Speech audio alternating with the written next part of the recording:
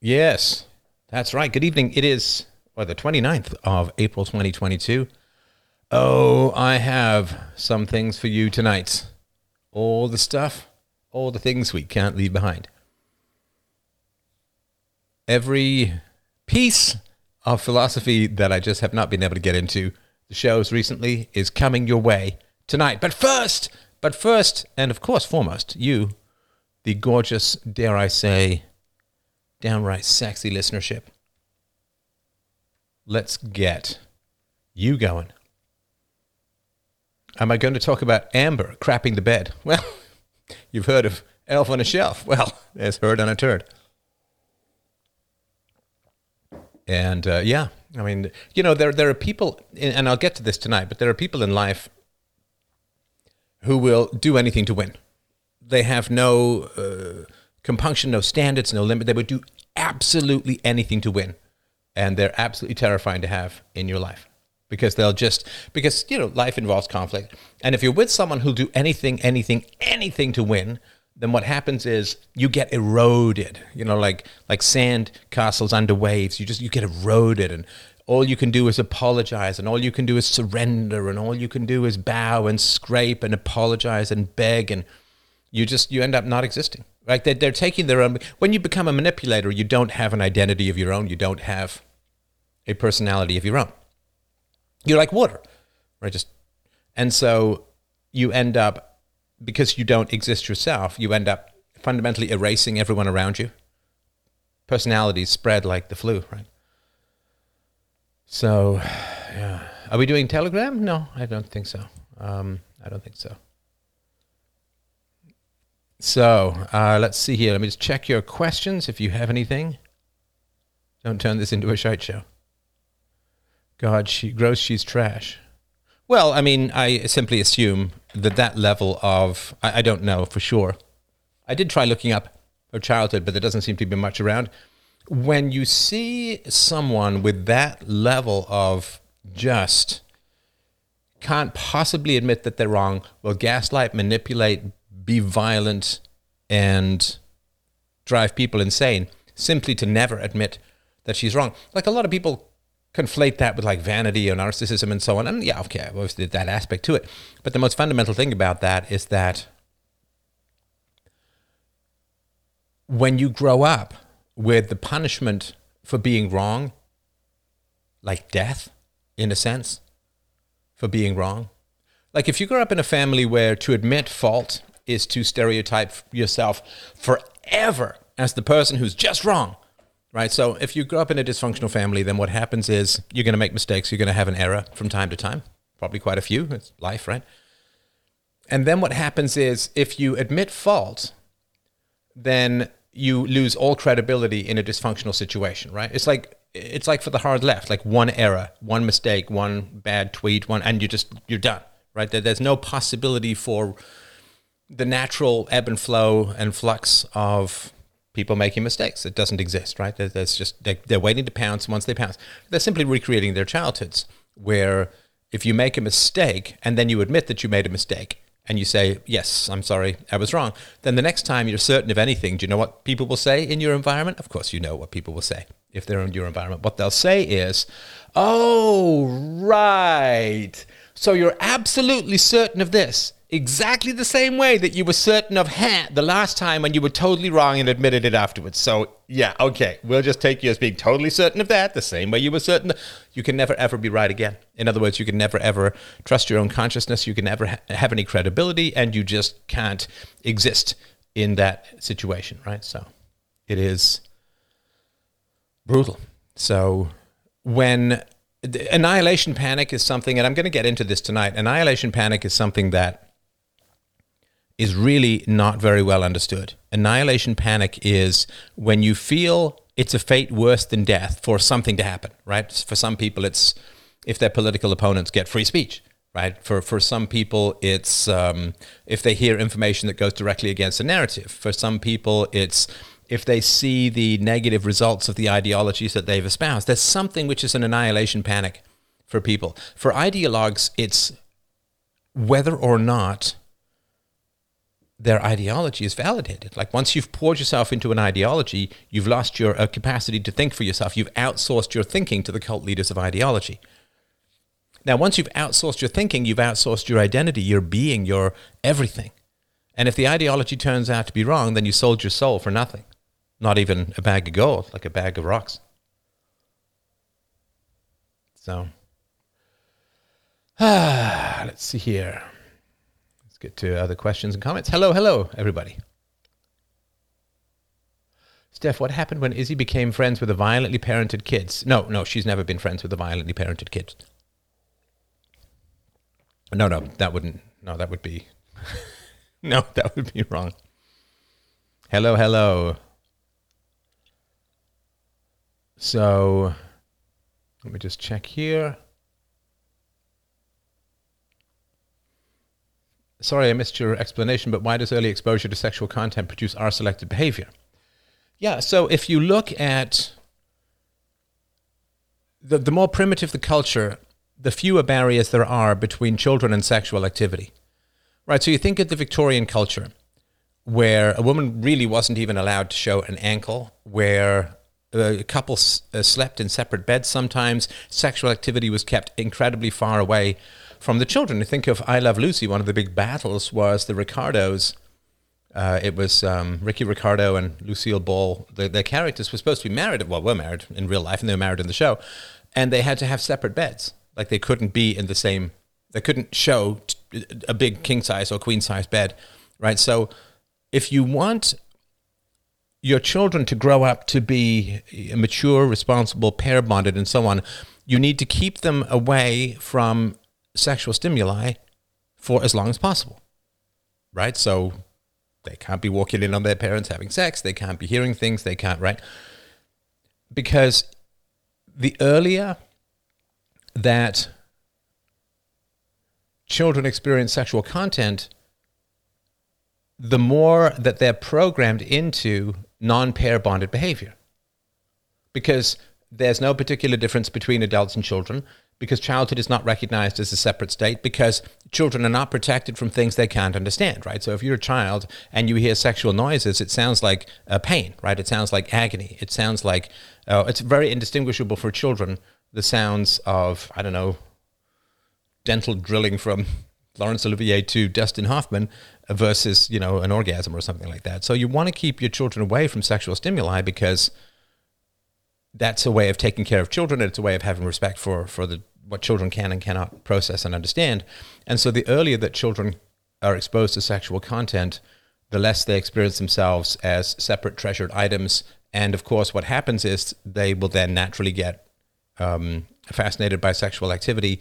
And then when it comes time to evaluating a partner, they'll look much more for sexual appeal than they will for quality of character, which again puts you in the R-selected stuff and all that. So yeah, it's really, really bad. It's really terrible. And unfortunately, really, really common. Let's see here. What do you think the root cause of Schadenfreude is? So Schadenfreude is when you have pleasure in other people's bad luck. Well, I think Schadenfreude is the reaction formation to vanity, right? So there's a lot of people who will put themselves forward as having a perfect life. And that's really annoying for others, especially if that perfect life is based upon things which can't be reproduced. If you think, if you say, well, I have a perfect life because I'm just so dashedly handsome. Well, handsome, you can work on your physique and so on, but you can't really work on your face that much, at least not without a lot of horrible surgery, right? So if you have a perfect life because you're a great singer, you're really talented, you are good looking and so on, then this is all things that can't be reproduced in others, which is why, or if you have a lot of money, right? So you see all these kids, these TikTok kids or these Telegram kids who are jetting off all over the place because their parents are rich and give them money. Well, you can't reproduce that, right? You can't reproduce that in others. Other people can't just be born to wealthy parents. So here's something that you simply can't reproduce. And so when people take a lot of pride in accidents of circumstance that other people can't reproduce, other people then become invested in the downfall of those people. Now, if you talk about, I mean, as I talk about, virtue and integrity and honor and so on, and these things can be, you can reproduce these things. You can reproduce them better than I can, I'm sure, sometimes, right? So I'm not trying to sort of show, oh, here's my wonderful life and you can't have any of it. And that just evokes envy and it's vanity and it's a very destructive cycle. But if you this is why love is our involuntary response to virtue if we're virtuous, right? So if I said, well, in order to be loved, you have to be really eloquent, you have to have a high IQ, you have to, I don't know, whatever, right? Then it would be, okay, things that you probably don't have that much control over in your life. And then it would be like, oh, well, can't be loved, right? And then that would be terrible. That would be kind of disempowering, right? And so when people take as a personal virtue or a personal value something which they did not create, then we all end up rooting for their downfall. And that's pretty rough. Does giving your kid an allowance train them to need free stuff through adulthood? No. Giving them an allowance teaches them to process cost-benefit analyses, right?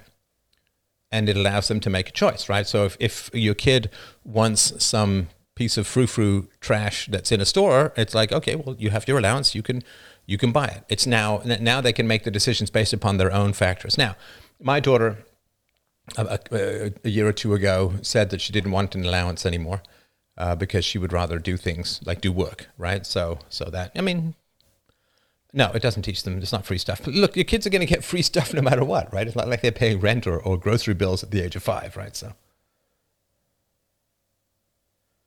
Steph, do you have any thoughts about the war in Ukraine and the price of Bitcoin? Is Russia using the conflict to destroy the petrodollar? I think that people are responding to the war with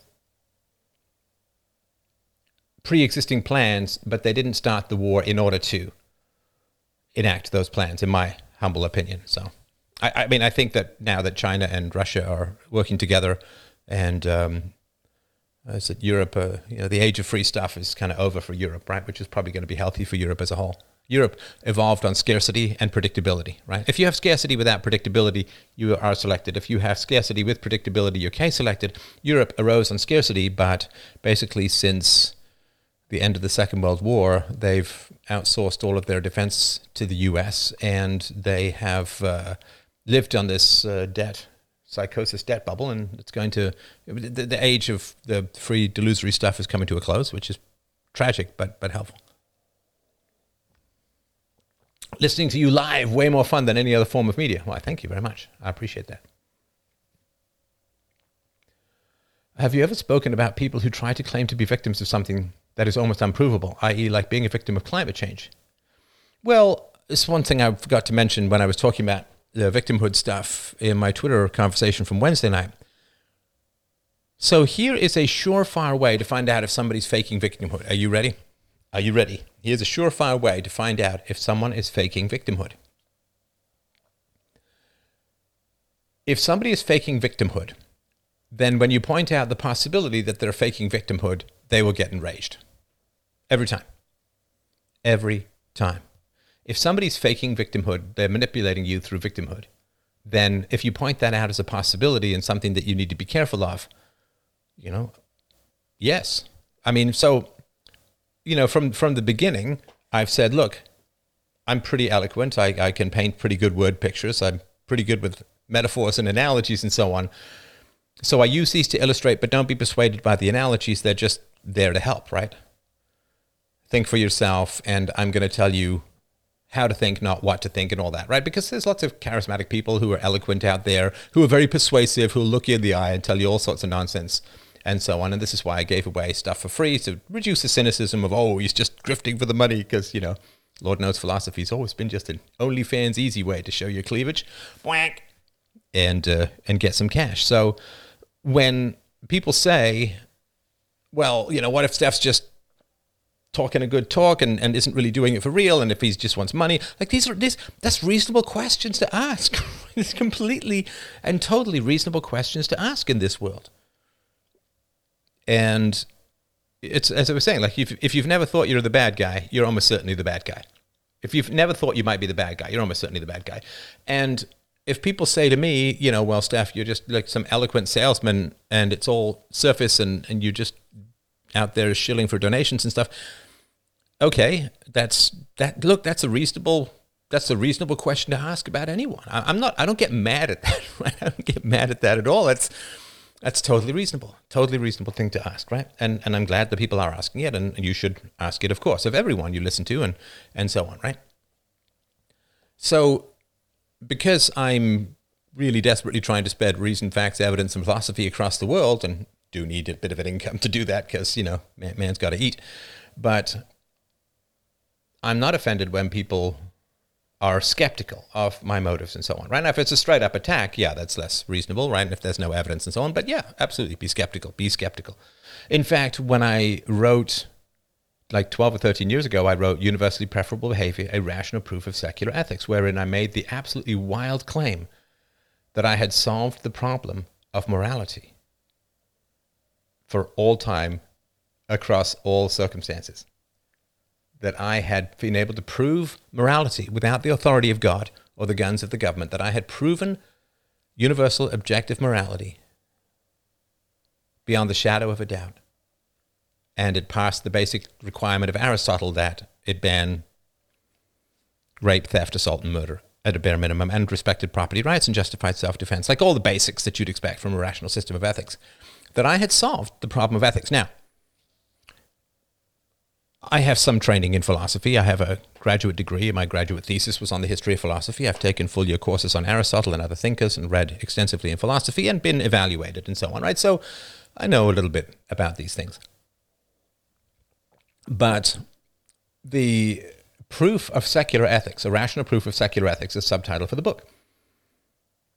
Now, and you should read it. My goodness, you should read the book. I mean, it will. If there's one thing we all desperately need, it's clarity on ethics from a philosophical standpoint.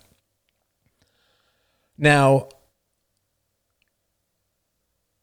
at the very beginning of that book, I said, what are the odds that the book you're holding in your hand actually proves rational ethics without gods or governments? What are the odds? What are the odds that some guy out here on the internet has caught, captured, and nailed down the Holy Cross, the Holy Grail of philosophy, which is a rational proof of secular ethics? The odds are tiny. It's ridiculous. It's a ridiculous claim. I get that. Because you got to acknowledge these things. It's perfect. If I was just like, well, yes, of course, I've solved secular ethics, and philosophers have been striving to achieve this for thousands of years, but by golly, I just wandered out of the software field and solved the whole damn thing, and I'm going to stroll on to do something, right? You have to recognize the size of what you're doing and the skepticism that people are going to have for it, which they should have. The number of people who claim to have solved the problem of morality while then producing hell on earth it's legion. It's legion. So if somebody's manipulating you and they're pretending to be a victim, and you say, well, honestly, you could be faking it, and they get really angry or they get really upset or they just jump down your throat or they're very volatile or whatever, right? As opposed to, yeah, look, there's lots of people out there who fake victimhood for resources. Tons of people out there who pretend to be victims in order to get resources to manipulate and control. So, of course, it makes perfect sense, right? In the same way that I say many, many philosophers have taken a run at secular ethics, the odds that I've solved it are tiny. I have, but I recognize that the odds that I've solved it and that I'm some guy you've never heard of. I'm not the chair of the philosophy department at Yale or Stanford. I'm just some guy you've never heard of who's coming from a software executive background. You don't really know much about my training in philosophy. You don't know how long I've been working on this stuff. When I have an NFT, you can go to freedomainnfts.com. I wrote the Rationalist Manifesto in my 20s, early 20s. It's my response to the Communist Manifesto. I worked really hard on ethics. So I finally solved secular ethics in my early 40s, late 30s, early 40s. So I've been working on the problem for 20 years. After 20 years, wow, look, I just had a sudden breakthrough. It's like Huey Lewis, like the 20-year overnight success, right?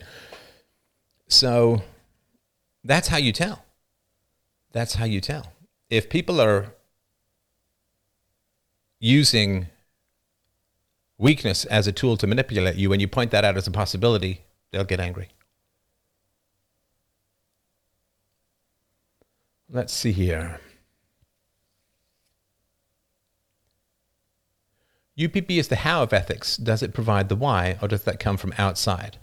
Yeah, see, I wrote the book because trying to explain it is a bit of a challenge. I mean, I can explain it, but it's a long challenge. So just read the book and come back with questions. But don't ask someone to take their life's work and distill it down for you in a very short thing, right? What does Izzy do for money? Well, she does chores, she does work, and she produces things and all of that. So this is better than a live NFL draft. I imagine so. I hope so. I hope so. Oh, yeah, sexy Steph stream filled with good shite. Roll your wisdom check to make sure you understand. Not an intelligence check. Laugh out loud. In a world of billions of people, the odds of someone figuring out the odds of that person being you are what is extremely small. So hit me with a why if you ever read Douglas Adams, particularly Hitchhiker's Guide to the Galaxy. Did you ever read Douglas Adams? Yeah, I mean, he's pretty common. I remember being in the bookstore in the Don Mills Mall. I read the beginning about how people were unhappy because they thought digital watches were a really cool thing. I remember reading that thinking, should I buy this? This is back when I could buy maybe one book a month. And I remember reading it over and over again, like, ooh, should I buy it? Should I buy it? And so on. And the book is funny. The movies almost never were. But the books are funny. So in it, there is a comedy bit where the Earth is a giant computer and it's been programmed to figure out the ultimate answer to life, the universe, and everything. Why are we here? What is the purpose of life? And so on. And after millions of years, the Earth computer spat out the answer, which was the number 42. Number 42. Now, before the answer to life, the universe, and everything got spit out, a bunch of philosophers came and they were really angry because this computer was going to be taking away their job by giving them the answer, by giving everyone the answer to life, the universe, and everything. And anyway, the answer was, well, you can debate whether it's right or not. That's the best you can do. And it turns out that the answer to life, the universe, and everything is 42. Problem is we don't know what the question is. So then they had to build another computer that was even bigger. Maybe that was the Earth. I can't remember. But they had to build another computer that was even bigger to figure out what the question is, for which the answer to life, the universe, and everything is the number 42. It's cute and it's funny and so on, right? But the reason why the answer to morality, because theology has an answer for morality, which is God's commandments, but that's not a philosophical answer. And for those who are skeptical of theology, of religion, we need an answer which is rational, which isn't just some reciprocal altruism crap, that sort of Dawkins stuff, because that's all nonsense. And that is genetic proximity tribalism, which has done a lot of harm to the world in the 20th century, particularly, of course, when combined with the state. So why did it have to wait for me? Well, it wasn't waiting for me, right? The answer to philosophy in the realm of ethics, the ultimate answer to philosophy in the realm, wasn't waiting for me. It was waiting for this technology. Because the reason why I put all of this work into answering the question of secular morality, what is goodness, why be good, what is virtue? The reason I put all of this work into answering it was because there was a platform that I could spread it, right? You don't fish in a bathtub because there's no fish there, right? So because and once I started publishing articles, I realized, of course, that I had a readership, I had an audience, and therefore working on solving the problem of ethics would have a purpose, right? I could get it out. I can get it out to people. So it had to wait for the technology that bypassed all the gatekeepers. Do philosophers want an answer? That's a fundamental question. Do philosophers actually want an answer to the question of ethics? And the answer is no. Historically, philosophers absolutely do not want an answer, a secular, rational answer to the question of ethics, question of virtue. They do not want it. Why? Because philosophers throughout most of human history were court toadies, right? They were paid by the state. They were protected by the state. They praised the state in general. They justified the state. Or if you want to be more generous, which is certainly possible, we can't read minds, but if you want to be more generous, you would say all prior philosophers were dependent upon the state for survival. In other words, they were regularly killed if they did anything to threaten the size and power and strength of the state. And so, they all saw Socrates, they all saw what was tried to be done to Aristotle, who had to flee, saying he would not allow Athens to sin against philosophy twice. They saw what happened to Plato, who tried in Syracuse to enter into politics and ended up being sold into slavery and was only liberated for the sum of 20 dinars, if I remember rightly, by someone who happened to recognize him because he was a former student, right? So philosophers generally don't do well under the state if they think clearly and rationally for themselves. So philosophers have a Stockholm syndrome or outright bribed relationship to the state. I mean, look at philosophers now, right? Philosophers in academia, right? What are they paid for? Well, they're paid by the fact that the state does not allow students to discharge student debt in bankruptcy. And because the state does not allow students to discharge student debt in bankruptcy, professors get massively paid. The state puts up these high requirements of having a PhD and going through a committee and becoming usually a professor's assistant or a teacher's assistant. And then maybe you get a job part-time, then maybe you get a job full-time, and then eventually you can go for tenure, and then you can't be fired. All of these requirements are put in place by the state. So they're protected by the state, they're licensed by the state, competition is kept out of their environment by the state. Their summers off, their sabbaticals, they're working 15 hours a week for $200,000 a year. It's all protected by the state. How the fuck can a philosopher be remotely objective about the pampered zookeepers that keep them in gold and honey? I mean, they can't. They can't possibly be. So if the answer to morality is the universality of ethics that forbids the initiation of the use of force, state being an agency which initiates the use of force, could philosophers who relied on the state for survival or freedom or income or protection, could they possibly get to the universality of morality? No, absolutely not. Absolutely. And when you have them by the balls, their hearts and minds will follow. It is impossible to ask a philosopher to undermine the system that gives him not just money, but power over his students, power to give or withhold the golden ticket of the PhD and the tenure track position. Power to have people look up at him and worship him as a wise elder. Power to get money. Power to have prestige. I'm the chair of philosophy at XYZ University. I'm a big deal. No, they don't. Why on earth would they want to solve the problems of a system that serves them so well when the solution to that system is something that would put them back out there in the free market of ideas, right? Why? They've no need to engage. Yeah, university professors teach the same thing year after year while you teach new stuff every show. Absolutely. No wonder my philosophy professor in university advocated for state power. Of course! They're bought and owned by the state. I got a compressor, so hopefully I didn't yell your ears off. It should take care of the volume changes, right? But of course, government protects these guys. What are they going to tell the truth about government? No, of course not. Absolutely not. Absolutely not. If my engineering teachers were political, it was nuts. I loathed all the teachers by the end. They were all just clones. Well, here's the thing, right? Anybody who wants to think independently cannot survive a single source of income. You with me? Anyone who wants to think independently cannot survive a single source of income. Because if you have a single source of income, which is why no advertising, donors spread all over the world. Thank you, freedomain.com/donate. You are I say that you're the reason I can do this. It's not hyperbole. I'm not kidding. You are absolutely the reason that this is even remotely possible. This lodestone of light by which future generations can guide their reasoning. Yeah. We're a team. We're absolutely a team. completely and totally a team. This is why I prefer doing live streams and couldn't really imagine going back to just solo shows, speaking to a camera on my own. So we're a team. Whoever pays you owns you, right? They're not just buying your time when you're talking about the realm of ideas. They're buying your soul. They're buying your soul.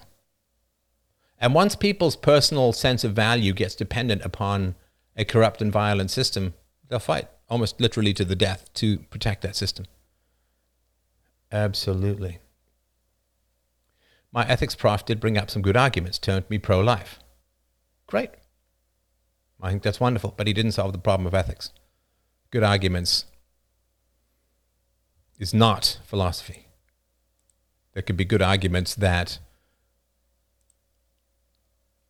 a salesman would have as to why you should buy a particular car. Doesn't mean that's philosophy, you understand? Okay.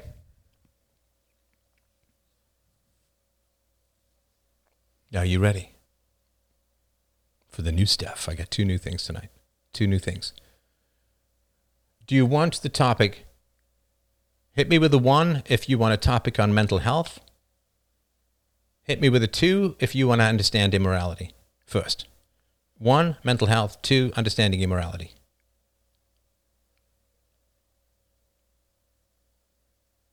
Give us a rant. What am I, just some rant machine who takes his top off every time you want? Yes, that's exactly what I am. So, oh, it's just which one first. Okay, so you want the mental health topic first. All right.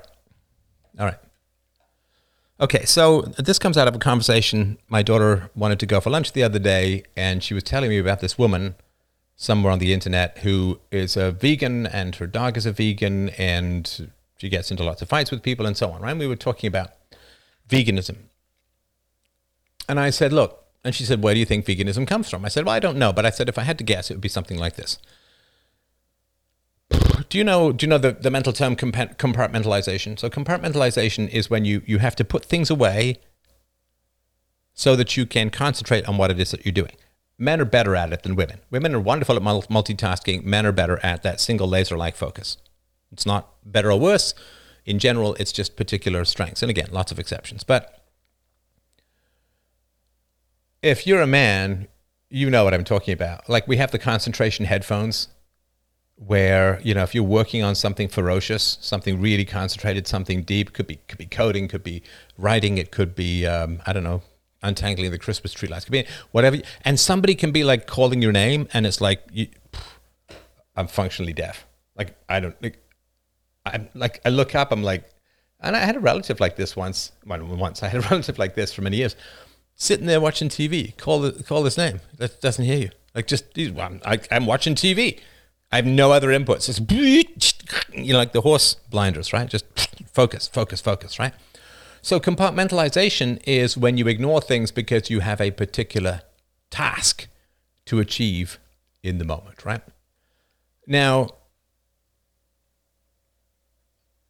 if you know what I'm talking about, give me a 1 to 10. Like, 1, you can't concentrate on anything. 10, you can concentrate. There can be an earthquake, and as long as it doesn't disturb whatever you're concentrating on, you finish it up. Hit me with a 1 to 10 on, oh, you're a 10. Yeah, 8. You're 5, 8. Yeah, you're 7, 10. So you 7, 10. And okay, so, it's a bit of a sausage fest here. The ladies are a little lower, down around 5. Perfectly fine. Again, this is not a strength or weakness thing in terms of in general. It's just how we've evolved. Women have to multitask because they have lots of kids around that they all need to keep alive. Men are hunting one deer and need to bring it down in order for everyone to eat, right? So, okay, so you guys are high compartmentalization, right? My mom, who is bright, takes like 30 seconds to switch focus. Absolutely. So I hunt 10 deer simultaneously. Yes, I'm sure you do. I have dreams too. So compartmentalization. Okay. Again, I just want to get a sense of where the audience is. Hit me with a 1 to 10 on how much you like a good steak. Hit me with a 1 to 10 on how much you like a good steak. All right, so you're 11.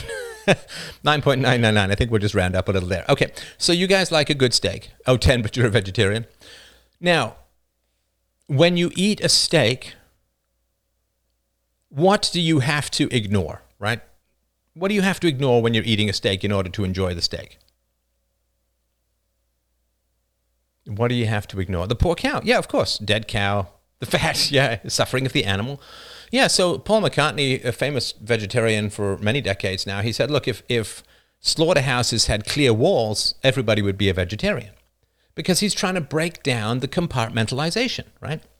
Because you have to, not think of the baby cow with the big doe eyes and the mother licking it clean and then it's suckling on her teats and growing up and gambling and learning how to walk, and you got to not think of the bolt that goes through the head, the chainsawing up at the animal, like the shipping of its hacked up carcass to, you have to ignore a whole lot in order to enjoy your steak, right? Now, I said to my daughter, I said, look, I think that vegans are unable to, it's not a value judgment. It is not a value judgment. This is simply an observation, right? I really believe that vegans cannot compartmentalize. Right? Vegans cannot compartmentalize. In other words, they cannot look at the steak and see a meal. They look at the steak and they see a sawn off piece of cow. Right? And if you've ever been to, Chinese restaurants, like the really old school Chinese restaurants, the duck comes with the head and the bill and it's really hard to compartmentalize when something's, if you've ever had the fish, right? So you have fish and chips, right? You basically just got heart-stopping fat around haddock or cod or whatever, right? But it's just white fluffy stuff in there, But if you actually order, like I used to get sometimes in England, you'd have trout, right? When I'd be in Ireland, we'd go fishing, you'd have trout, and the trout would be prepared to just like a crusted eye and the mouth, and you just saw it's you can't compartmentalize that. Like that's a fish, man. You might as well be flopping on the plate. It's a long way from a fillet of fish or whatever, right? Fish and chips. So in a lot of places, the food is compartmentalized. I remember when I was in my mid-teens and I went to visit my father in Africa, and I went hunting and shot some turkey buzzards. I can't remember exactly what they were called. And asked what we were eating that night as I was chewing my way through what I thought was some rather strong chicken. And it was what I had shot that day, right? It was what I had shot that day. Yeah, the pro-choice people, they don't want to see the abortion. They don't want to see what happens to the baby. Because you have to compartmentalize. Now, I have an ambivalent relationship to compartmentalization, right? And I see the strengths, I see the weaknesses. So if you can't compartmentalize, then why do we have compartmentalization? The reason we have compartmentalization is we evolved with it. Why did we evolve with it? Because the people who couldn't compartmentalize, who were over-sentimental with animals, couldn't get their calories from meat and fat, couldn't get the protein, couldn't get all of the good stuff that's in meat, and had to live off, fruit and nuts and berries and maybe all that. And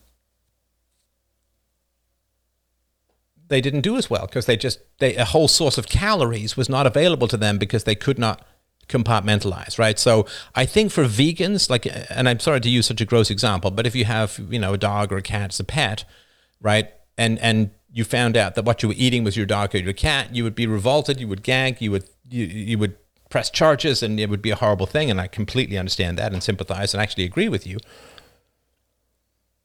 Because the animal that is your pet has been humanized by you. You have a relationship with that animal.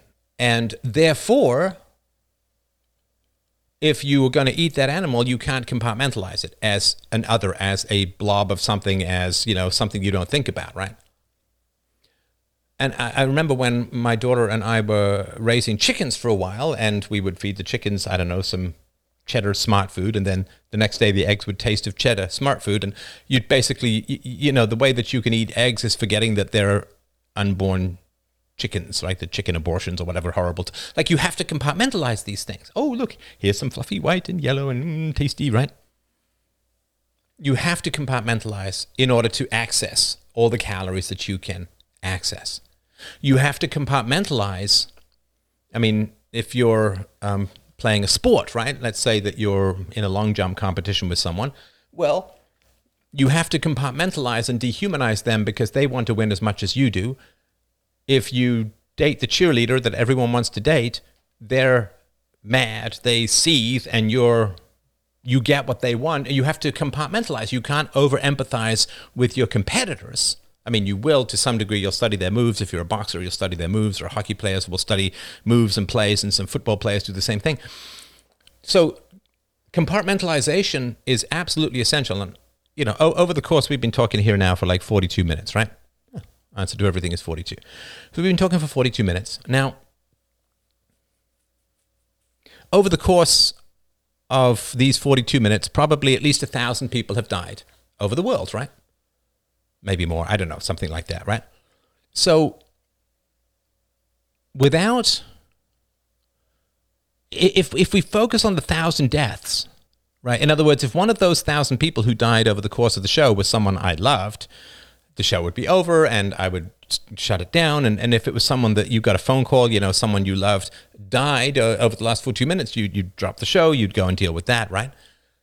Right. So we compartmentalize all of the bad things that are happening in the world so that we can get things done, so we can enjoy great cooking, lovemaking, a movie, a concert, whatever. Like we have to, okay, people are dying, but I'm not thinking about that right. I can't think about that right now because otherwise if I did, right, imagine if you had some, I don't know, horrible implant in your brain that somehow you could see every death in the world as it occurred. You know, people getting hit by trains, people dying of starvation, babies dying as being stillborn, every single death that occurred would just flash across your vision.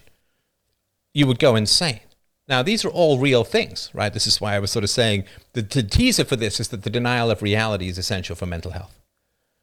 The denial of reality is essential for mental health. In other words, compartmentalization is essential, not just for getting all the calories you can get, but for, you know, if you're in a sword fight with someone and they're trying to hack your head off and you're trying to hack their head off, guess what? You can't empathize with them too much. You have to compartmentalize them and feel joy in victory and terror in defeat. Compartmentalization, right? Compartmentalization.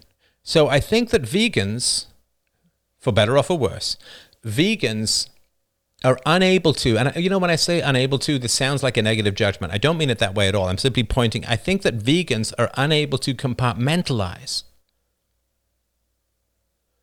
the source of their food. In other words, vegans are accurately identifying and emotionally experiencing the source of their food. And they're right. It is a sawn up cow. I mean, they're absolutely right.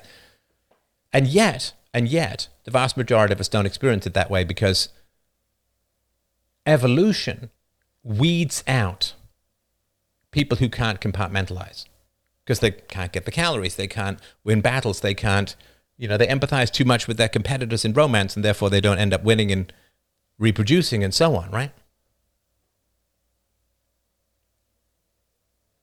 So if you were in a culture, you traveled to some culture where you traveled with your dog and other people killed and were eating your dog, you'd be horrified and tell them and beg them and cry to not eat because you can't, there's no compartmentalization for your pets, right? They're not food. So, I mean, my daughter loved toads, and when we had chickens, the chickens pounced on a toad and like Jurassic Park style, like tore it in two. It was pretty upsetting, obviously, right? And we had to look conversations about what nature actually is, right?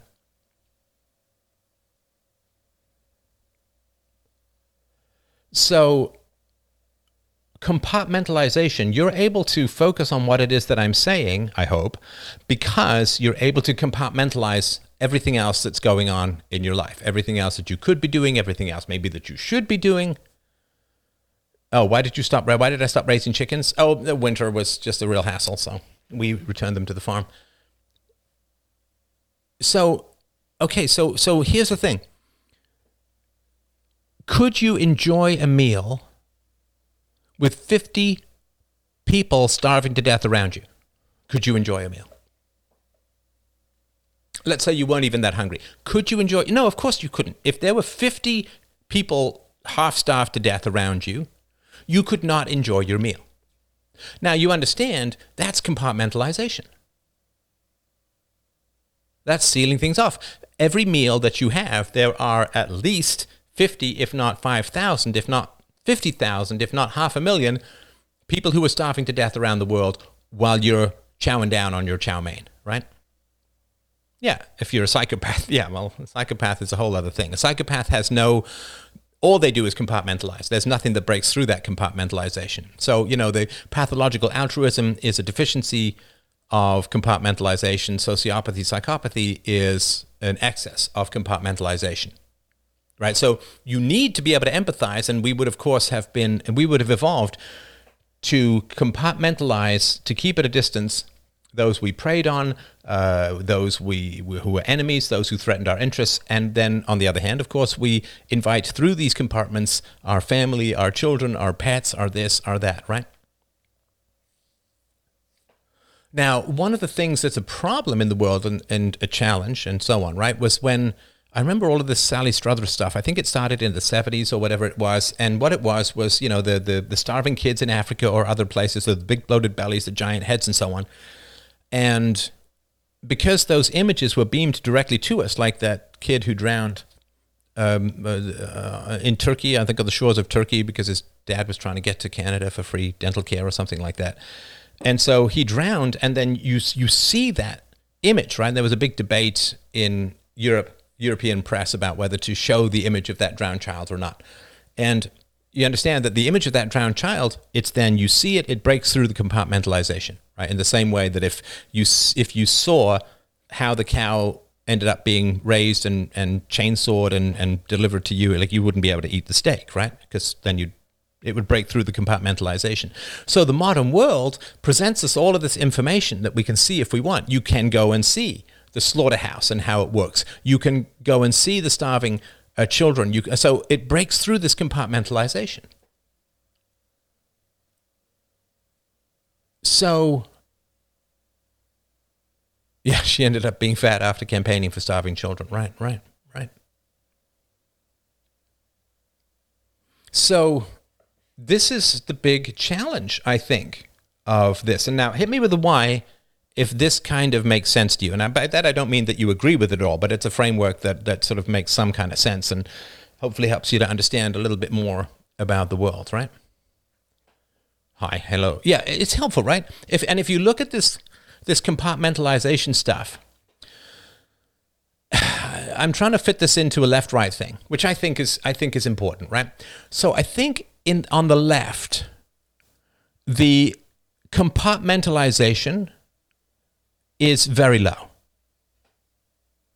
right? The compartmentalization on the left is very low and very high. I hope that the framework survives this seeming paradox, right?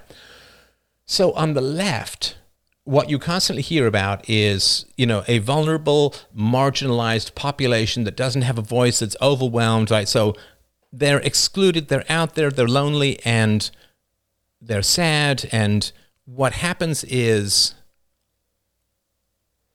that breaks through the compartmentalization and arouses the sympathy, in particular among the women, right?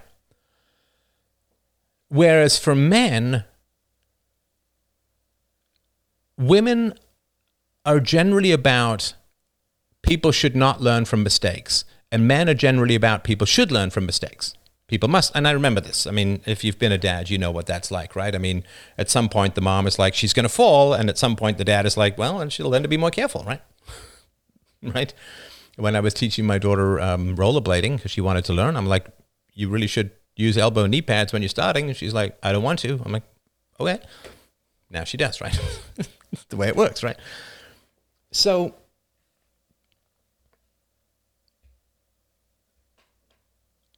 when it comes to compartmentalization, if you're a woman and you're dealing with kids 7 and under, or anyone, should kids 6 or 7 or under, should they learn through trial and error? Should they learn through mistakes? Should they learn through injury? No. No, they should not, right? I mean, you don't sit there with the toddler and say, well, you know, I've told you about the stairs. If you fall down, you fall down, right? No, right? So you can't other toddlers, right? Because if you've got a 12-year-old and the 12-year-old is biking, oh yeah, wear a helmet and all of that, right? But should the 12-year-old start to at least or be in the process of learning through mistakes, learning through trial and error, right? Learning through potential injury. Sure. Of course they should. Why? Because you're a parent, you're the boat, right? The bowstring, you got to launch your kids out into the world, right? Now, you don't let a toddler learn what an electrical socket is and how bad it is to combine it with a fork, right? You don't let the toddler learn that, right? Because they could die, right? So for women, what would look to men to be over-empathizing or a lack of compartmentalization, that's not only common, it's a beautiful part of women, of womanhood, of femininity. It's why we're all alive. Now, for men, though, the compartmentalization is quite strong. Why? Because women work much more with cooperation with other women in the co-parenting of children. But for men, you know, we know what it's like. I mean, for men, everything's a competition, right? Everything's a competition. You can turn anything. And this is funny, you know, like in my family, if we have something to guess or something, right? It's like, I'm like, okay, what are we betting for? It's not as popular an approach with every other potential parent of the family, but yeah, I'm always like, hey, well, what are we betting for? What if I'm right? What if you're right? What do we get? Are we betting for money? Are we betting for what we do this afternoon? What are we betting for, right? Or I was out with some friends the other day, and the bill came, and I offered to pay, and they offered to pay. I'm like, rock, paper, scissors, man. Rock, paper, scissors. Because competition, right? Everything's a competition. It's fine. It's nothing wrong with that. Nothing wrong with the cooperation that women have. Nothing wrong with the competition that men have, and so on, right? These are all, in a free society, these are all beautiful things. In a state of society, they all turn rancid because, you know, violence is toxicity, right? So on the left, if you can use lost toddler language, you break through the compartmentalization and you evoke the maternal sympathy, right? Which is why playing the victim works so well with women and is so exasperating for men, right? So exasperating for men. So I think that this compartmentalization thing is really important to understand, and I think it's important to map in yourself. You may, like, if you're a lion, you have to compartmentalize the zebra, right? The zebra has to be like, okay, that's just food, man, right? It's just food. Now, the zebra desperately wants to get away, but you can't empathize with that. Right? So you have to other and compartmentalize the zebra or the cow in order to gain access to those calories, right? I agree with everything you're saying, but I have noticed women are more susceptible to self-deception. Well, that's because you are not as vulnerable to the self-deception that women have because you're a man. So it's easier to see, like, if you're not prey to sentimentality, if you can't be manipulated by sentimentality, then everyone who's manipulated by sentimentality is going to be blindingly obvious to you. But whatever you're susceptible to in terms of manipulation will be blindingly obvious to everyone, right, who's not, right? So men can be manipulated by making things into a challenge, by making things into a win-lose, by creating a pecking order and a hierarchy. Men can be manipulated into that kind of stuff pretty easily, right? I mean, men, for God, they have like fantasy league football, for God. It's not even a real thing, but they still have to win, right? It's just completely made up thing. It's where gambling comes from, right? And so for women, or if you're a woman, right, was it Sinema, the Christian Sinema, the Democrat politician, was recently apparently talking about how she can win over GOP congressmen with her cleavage, right?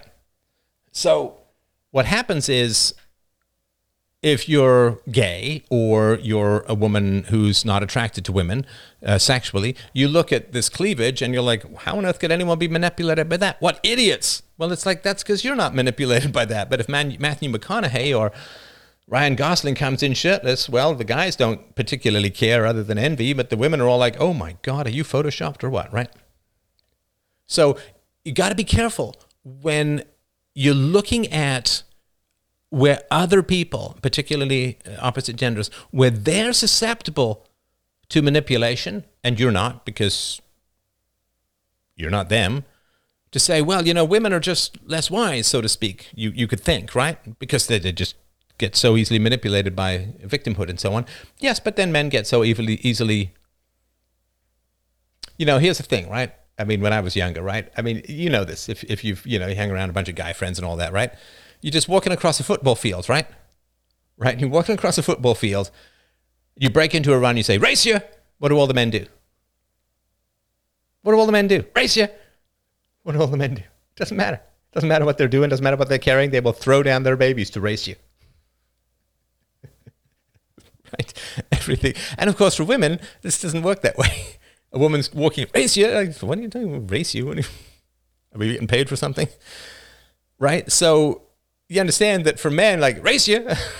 I gotta pull my muscles to win, right? That's crazy, right? So for women, they look at race you, and it's like, what are these men insane, right? Whereas men look at, this poor marginalized community, they got to have, right? It's just a ploy, right? It doesn't work on men, it works on women. There's stuff that works on men that doesn't work on women. So just in order to retain humility, recognize that you are susceptible to being manipulated. I'm susceptible to being manipulated. Like if, I'll be honest, right? If people are in my comments constantly saying, you're a coward because you never talk about X. It's like, yeah, a little part of me gets goaded and all of that, right? So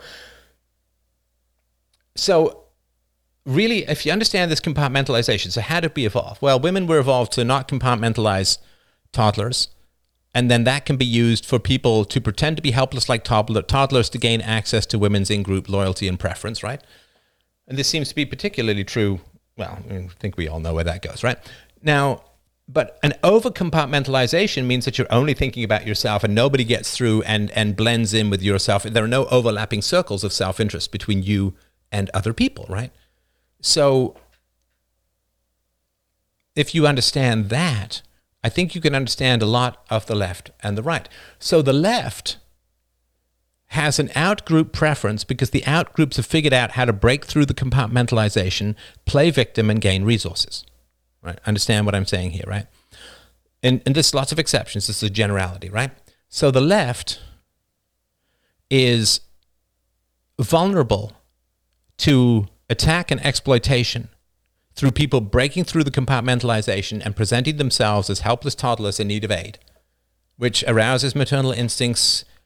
And then if somebody interferes with the provision of resources, then it's basically like you're keeping a mother from bringing life-saving medicine to her dying child. Like she will go crazy, and we want her to, right?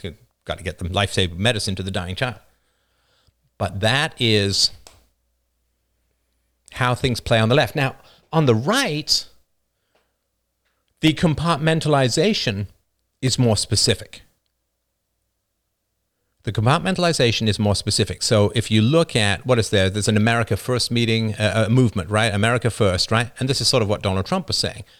And you see, Biden is handing over another $33 million to Ukraine in the pretense that they're not at war. Didn't Congress have to declare war at some point? No, just send all this aid to the enemy. And I don't know, just completely bizarre to me. Oh, by the way, it's just kind of funny. Everyone like $44 billion to buy Twitter. Elon Musk could have solved world hunger. It's like, well, no, he couldn't have. Can't solve world hunger because you give people more food. They just have more babies, right? You can't solve world hunger in that way. It's a little more complicated than that. But of course, all the people that Elon Musk has given the $44 million to, they can go solve world hunger if they want.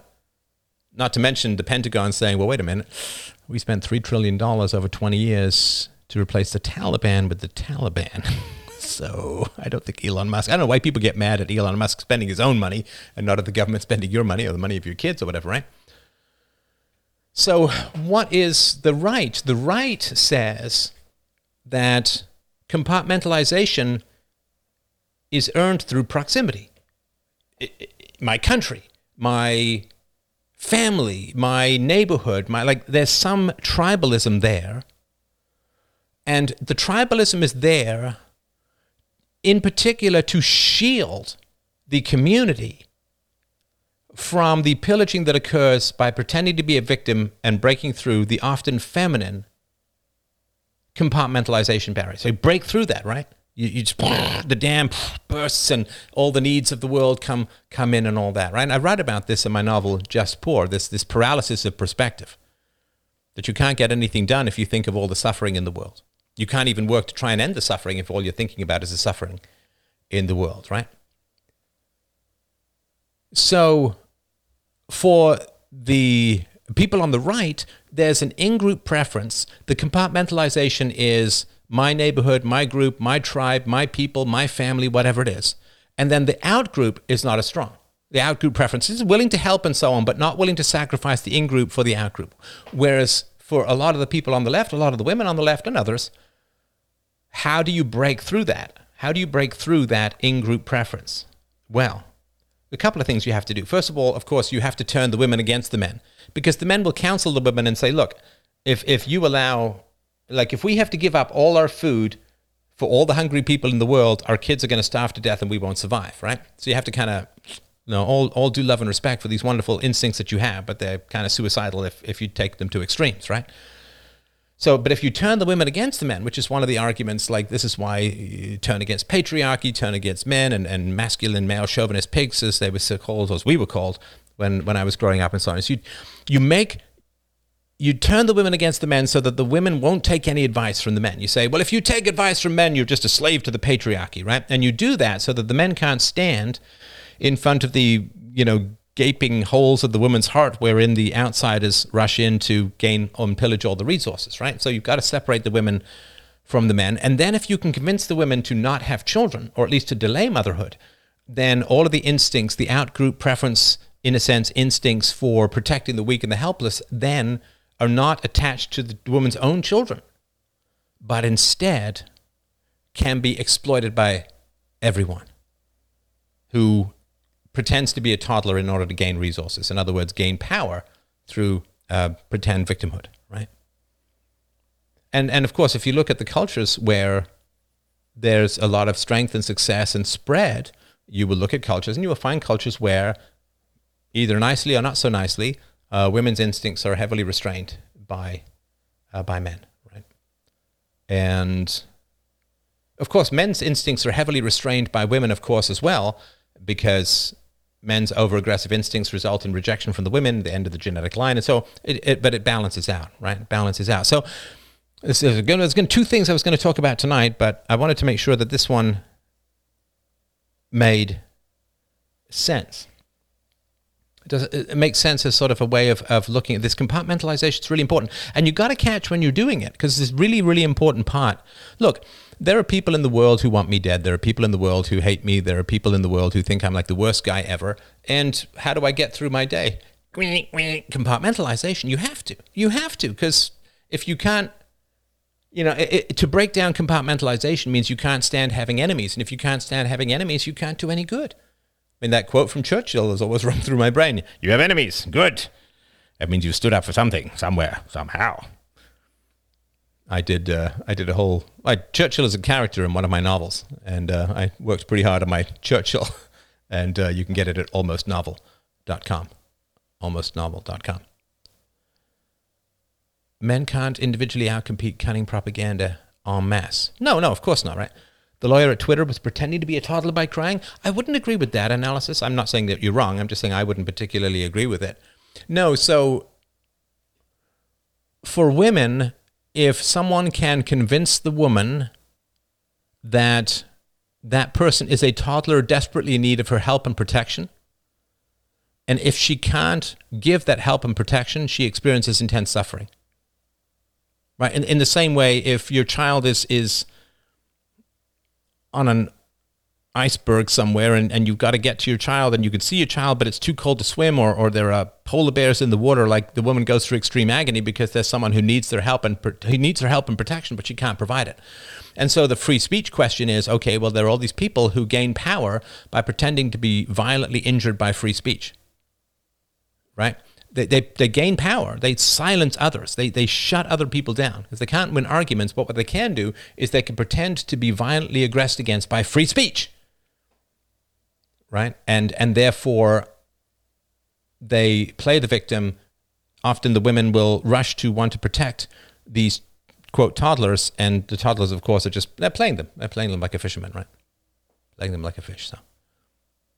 How can you measure how much compartmentalization is ideal, though? Can you change your compartmentalization capacity or others? Well, I think the first thing to do is to be aware of the psychological mechanism of compartmentalization. Of course, it's not like something I've invented myself. I think it's a fairly well-known thing in psychology, but I'm sort of bringing it to a more sort of personal, political, and philosophical arena. So I do believe you absolutely can change your compartmentalization. The question is, should you? Right? Because compartmentalization is radioactive in a way. It's an intense power in the world, right?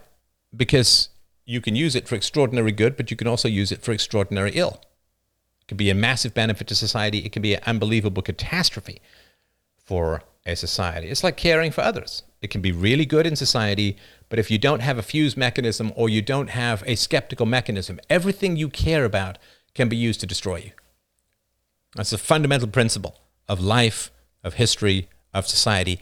Everything you care about can be used to destroy you, which is why you got to be kind of careful in the world saying what you care about and showing your heart and wearing your heart on your sleeve and telling everyone, you meet some woman you've been dating for a week and you tell her all of your worst fears and everything that makes you tick and everything that's horrifying to you. And boy, you better hope she's a good woman, man, because if she's not, she knows exactly how to take you apart piece by piece, and then you're going to end up as a steak in a restaurant after being chainsawed by her sociopathy, right? So everything that you care about, right? I mean, what does I care about the most in my public life? What I care about the most is spreading philosophy. So when people wanted to hurt me, what did they do? They took away my ability to spread philosophy, or at least severely compromised it or hampered it, so to speak, right?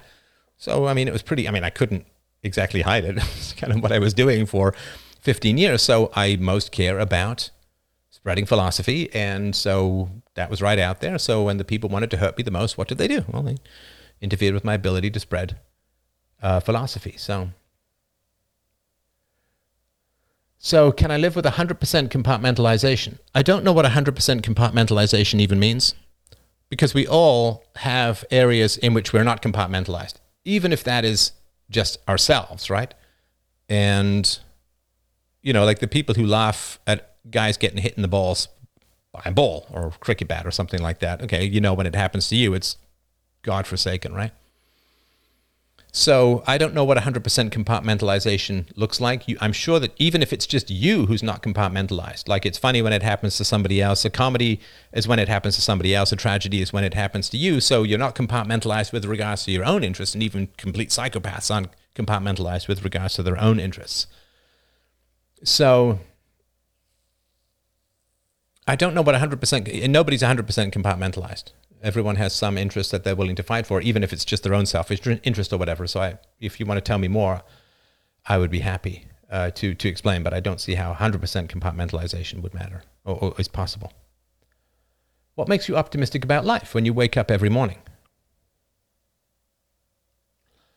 Depends what you mean by life. Am I optimistic about my own life? Yes, absolutely. I have a wonderful wife. I have a wonderful family life. I have great friends. I have a meaningful career. I'm very optimistic and happy about my own life. The world as a whole? God, no. God, no. Absolutely not. But I compartmentalize, right? I've done as much as I humanly could for the world as a whole. I mean, holy shit. I mean, I couldn't have done anything more than I did. I'm not just talking about my life as a public intellectual. I mean, my God, I was fighting the good fight against collectivism and totalitarianism and communism and socialism and fascism and national socialism and since I was in my mid-teens. That's 40 years. And I didn't really pull any punches, perhaps unwisely so at times, but I didn't really pull any punches. I find the Overton window ridiculously boring. Absolutely, completely, and totally boring. It's like if somebody said, you have to be a painter, but you can only use 3 colors, and you can't even mix them. Wouldn't that be like the worst, the most boring thing? It's like, no, I want all the colors. Why on earth would I limit myself to 3 colors? For whatever reason, I don't have that fuse within my brain that says, oh my God, you just can't talk about these things. I mean, I recognize that they're difficult and volatile topics, because they're difficult and volatile topics for me as well. But I don't have what other people have, which is, well, I just won't. I just won't. In fact, where people tell me not to go is usually where the best stuff is, and the stuff that's most essential to it. Like whatever's the most unacceptable in society is almost for certain the most liberating. Because why on earth would it be rendered unacceptable or marked as unacceptable if it wasn't liberating, right? If it wasn't the most powerful thing, right? Wherever they tell you not to go is where their weakness is. So I think pretty obvious, right? And I find this Overton window of what you can and can't talk about just ridiculously boring. It's really pathetic. And of course, just about everyone falls for it. And I get it now. I mean, I understand. I'm not, it's a big blame thing or whatever, right?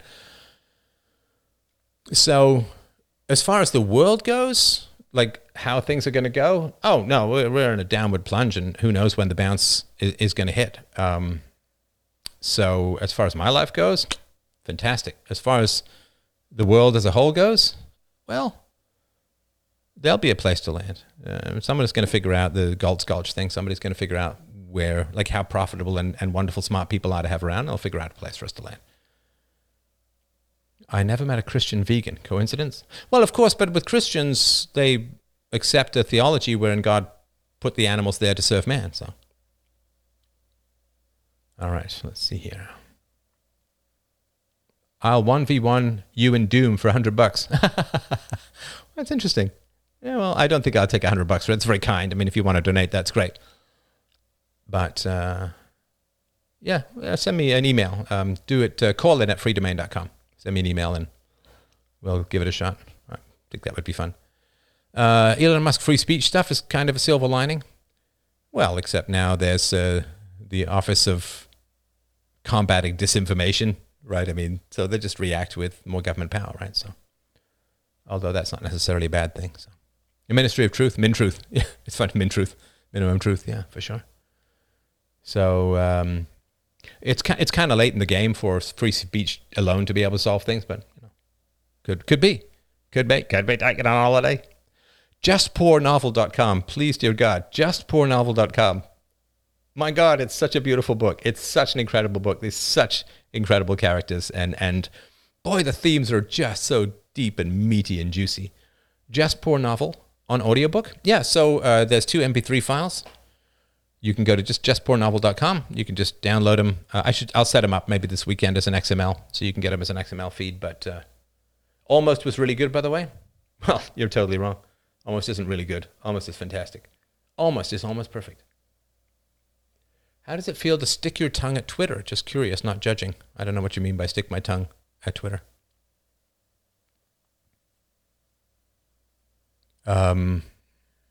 Yeah, Almost is a really, really good book, a really great book. It's really, you know, that the biggest things in the world arise from some of the pettiest and smallest personal issues, which I genuinely believe. So, all right, I won't do my next topic. Maybe I'll do one this Sunday. I have another topic, but I really wanted to get through the compartmentalizing stuff. Really thought-provoking stuff about compartmentalization. I sent you $5.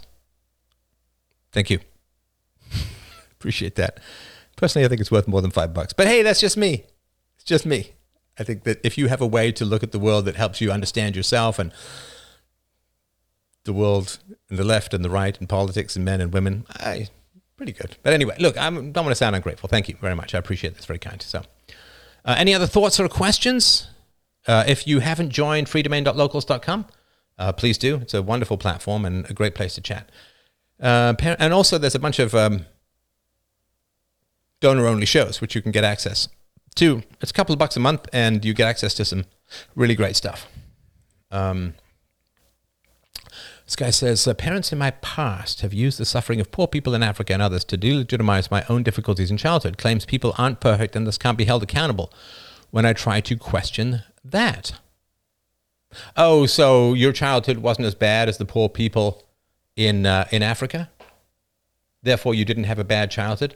Okay, well then say, well, your parenting is much worse than the most perfect parent in the world, and therefore you're a terrible parent. How do you like it, right? How do you like it when I come up with a standard and hold you accountable to it, right? So the best, most perfect parents in history, you were a long way from that. Therefore, you were terrible parents in the same way that apparently my childhood wasn't so terrible because people had it worse. When will you explain why you ended almost in this way? I really want to know. So sorry if there's a spoiler here or two. It's not really a big spoiler because you kind of see where the novel's heading. So the novel ended in World War II. How do you have a happy ending at the beginning of World War II? It's not possible. The sins of the fathers are visited on the lives of the children. You can't have. World War II was the second greatest single disaster ever to disfigure the world. And the novel talks about everything that led up to the Second World War. The protagonist valiantly attempts to prevent the war and fails. How are you going to have a happy ending in the second greatest disaster, the first being the First World War, the second greatest disaster in the entire history of the world was failed to be prevented, and you want a happy ending? No, it's there to show that there aren't happy endings in war so that we can avoid the next one. This is my first live stream. Excited to be here. Well, thank you very much. I appreciate that. I appreciate that.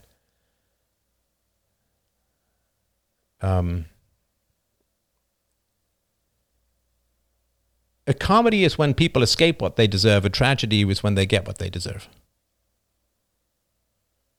And the comedy is there to excuse immorality or foolishness with the hopes that you can get away with not getting the consequences. So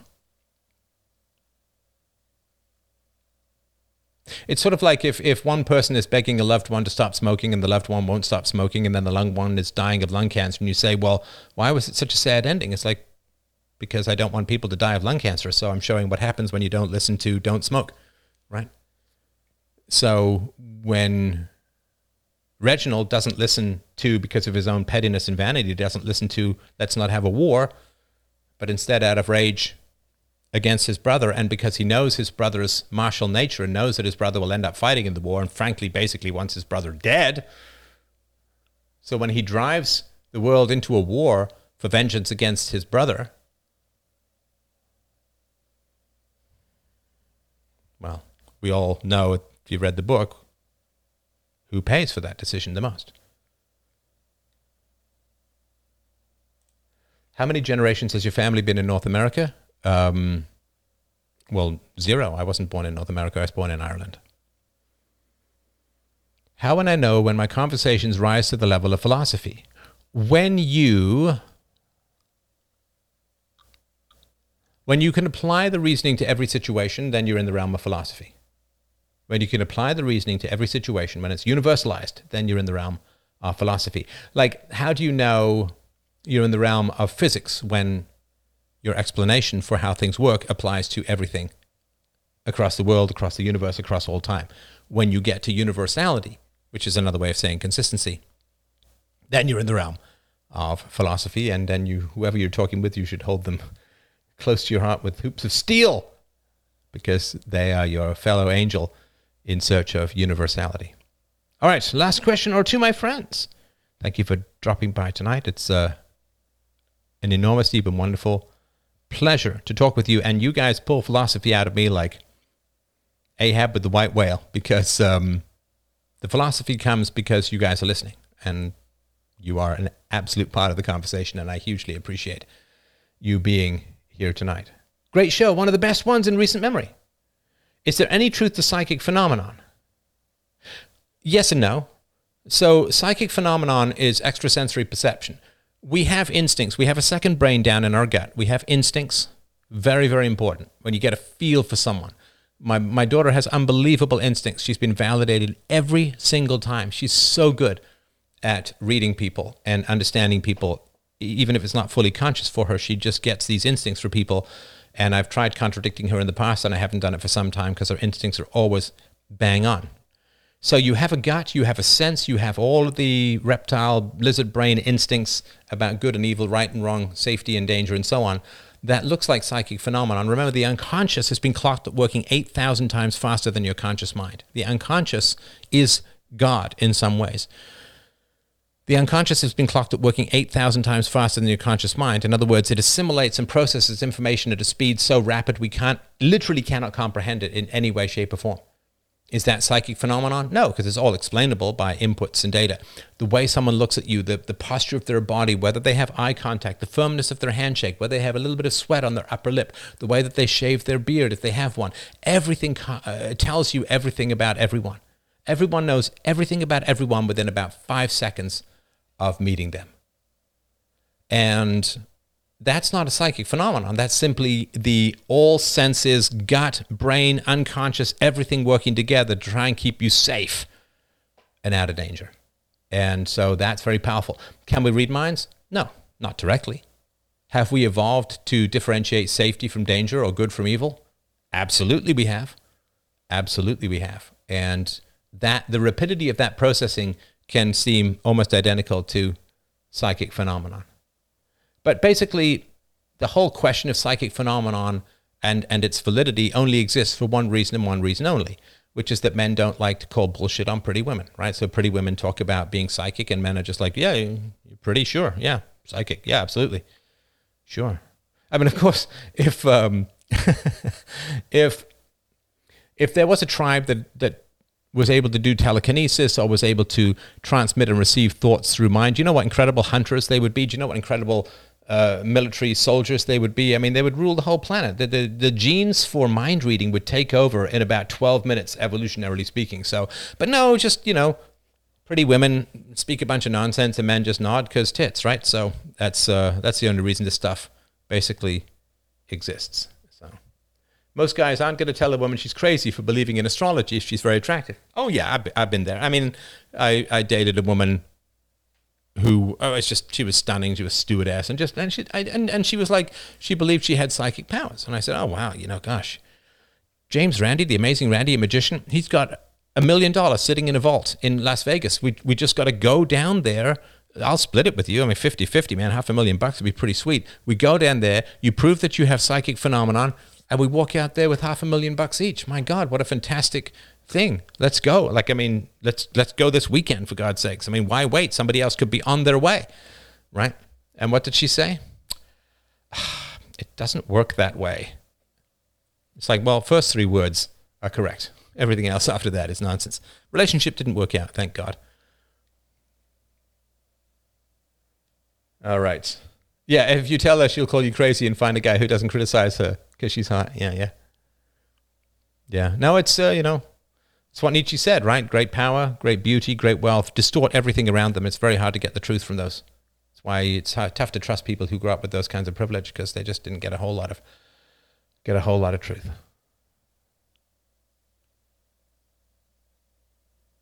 People broadcast their inner state with their body language. It's evolutionary split-second snap judgments. Yeah, I mean, there's a whole book about this from Malcolm Gladwell called Blink that's, I think, quite important. And, whether it's all true, I don't know. It's Malcolm Gladwell, so he can be a little fast and loose. But the argument goes something like, what they did was they took professors and they just went, wah, wah, wah, wah, just took them to, like, they couldn't even tell what the words were, what the topic was, and they played like 10 seconds of one professor lecturing and then played 10 seconds of a different a professor lecturing, couldn't even hear the words, could only hear the tone, it was all distorted, and they asked who was the better professor, and the 10-second garbled stuff was pretty much perfectly in line with the student evaluations from the professor. And they also did the same thing with doctors. Doctors, wah, wah, wah, wah, wah, another doctor, wah, wah, wah, wah, wah, and they said, which doctor has gotten in more trouble with lawsuits? And people were able to identify very accurately, even with 10 seconds of garbled speech, which doctors had been more involved in lawsuits and been sued more often and so on, right? So, yes. Difference between astrology and religion? Religion has rules and expectations and will make you uncomfortable and has demands and moral standards. Astrology is you're special because stars. You're special because month. And, of course, if you need someone to tell you who you are, you aren't much of anything. If you feel that you have to go and read an astrology book or article to figure out who you are, then all you are is a conformist. And I was in a play once with a woman who worked at a psychic hotline, and she's like, I just told them I should make everything up. Of course, right? Of course, yeah, rules and religion evolved, tried and tested to some extent, yeah. So astrology is a way of making sure that smart men don't sleep with dumb women, right? Because, IQ is largely genetic, right? So if you've got a lot of smart men sleeping with a lot of dumb women, you're going to lose IQ. So astrology is one of the ways that smart men stay away from less intelligent women, to make sure that they meet a woman who's like, oh, astrology, of course it's nonsense. Let's have a baby, because we're all above average here in IQ. So, I mean, that's how it works, right? That's how it worked with the woman I dated. She was like bullshitting me about psychic ability, so I stopped dating her, right? So it's, these things all have evolutionary purposes that can be very, very important and very, very helpful. And it is a total red flag, for sure, like socialism, right? Socialism in a woman is saying, I'm going to get more money from the state than from a loving husband. So I'm just going to follow that. So astrology came from men? Well, sure. But I mean, men can come up with love tests as well, right? So I'm Chad. I'm more attractive than the state. Yeah. IQ is more highly inherited from mother than father. Yeah, that's right. Stop explaining my fiance's sister. Well, no, it's a kindness, because people of different levels of IQ can't really get along that well. In a marriage, like you can be friends and all acquaintances or whatever, right? But you can't really get along that well. So if you have a way of very quickly finding out, like the more skin a woman shows, the less smart she is in general, right? Because she's saying, I want to overwhelm you with hormones rather than dazzle you with intellect, right? So again, no hate, no negativity. It's, it's just a sorting mechanism, and it's good. People of different IQs, significantly different IQs, marriage ain't going to work out that well for the most part. And so, and if kids, half, I don't know, it's a mess, right? So, these things are all very helpful and very positive to make sure that, birds of a feather flock together, so to speak. And there's nothing wrong with any of this. It's just kind of natural in a lot of ways. And if you look at this kind of stuff, you can go, in the past, you'd be able to go to a woman's record collection and figure out all of this stuff. And I remember very distinctly going on a date in my early 20s. I think it's early 20s. And this woman had Stephen Hawking's Brief History of Time.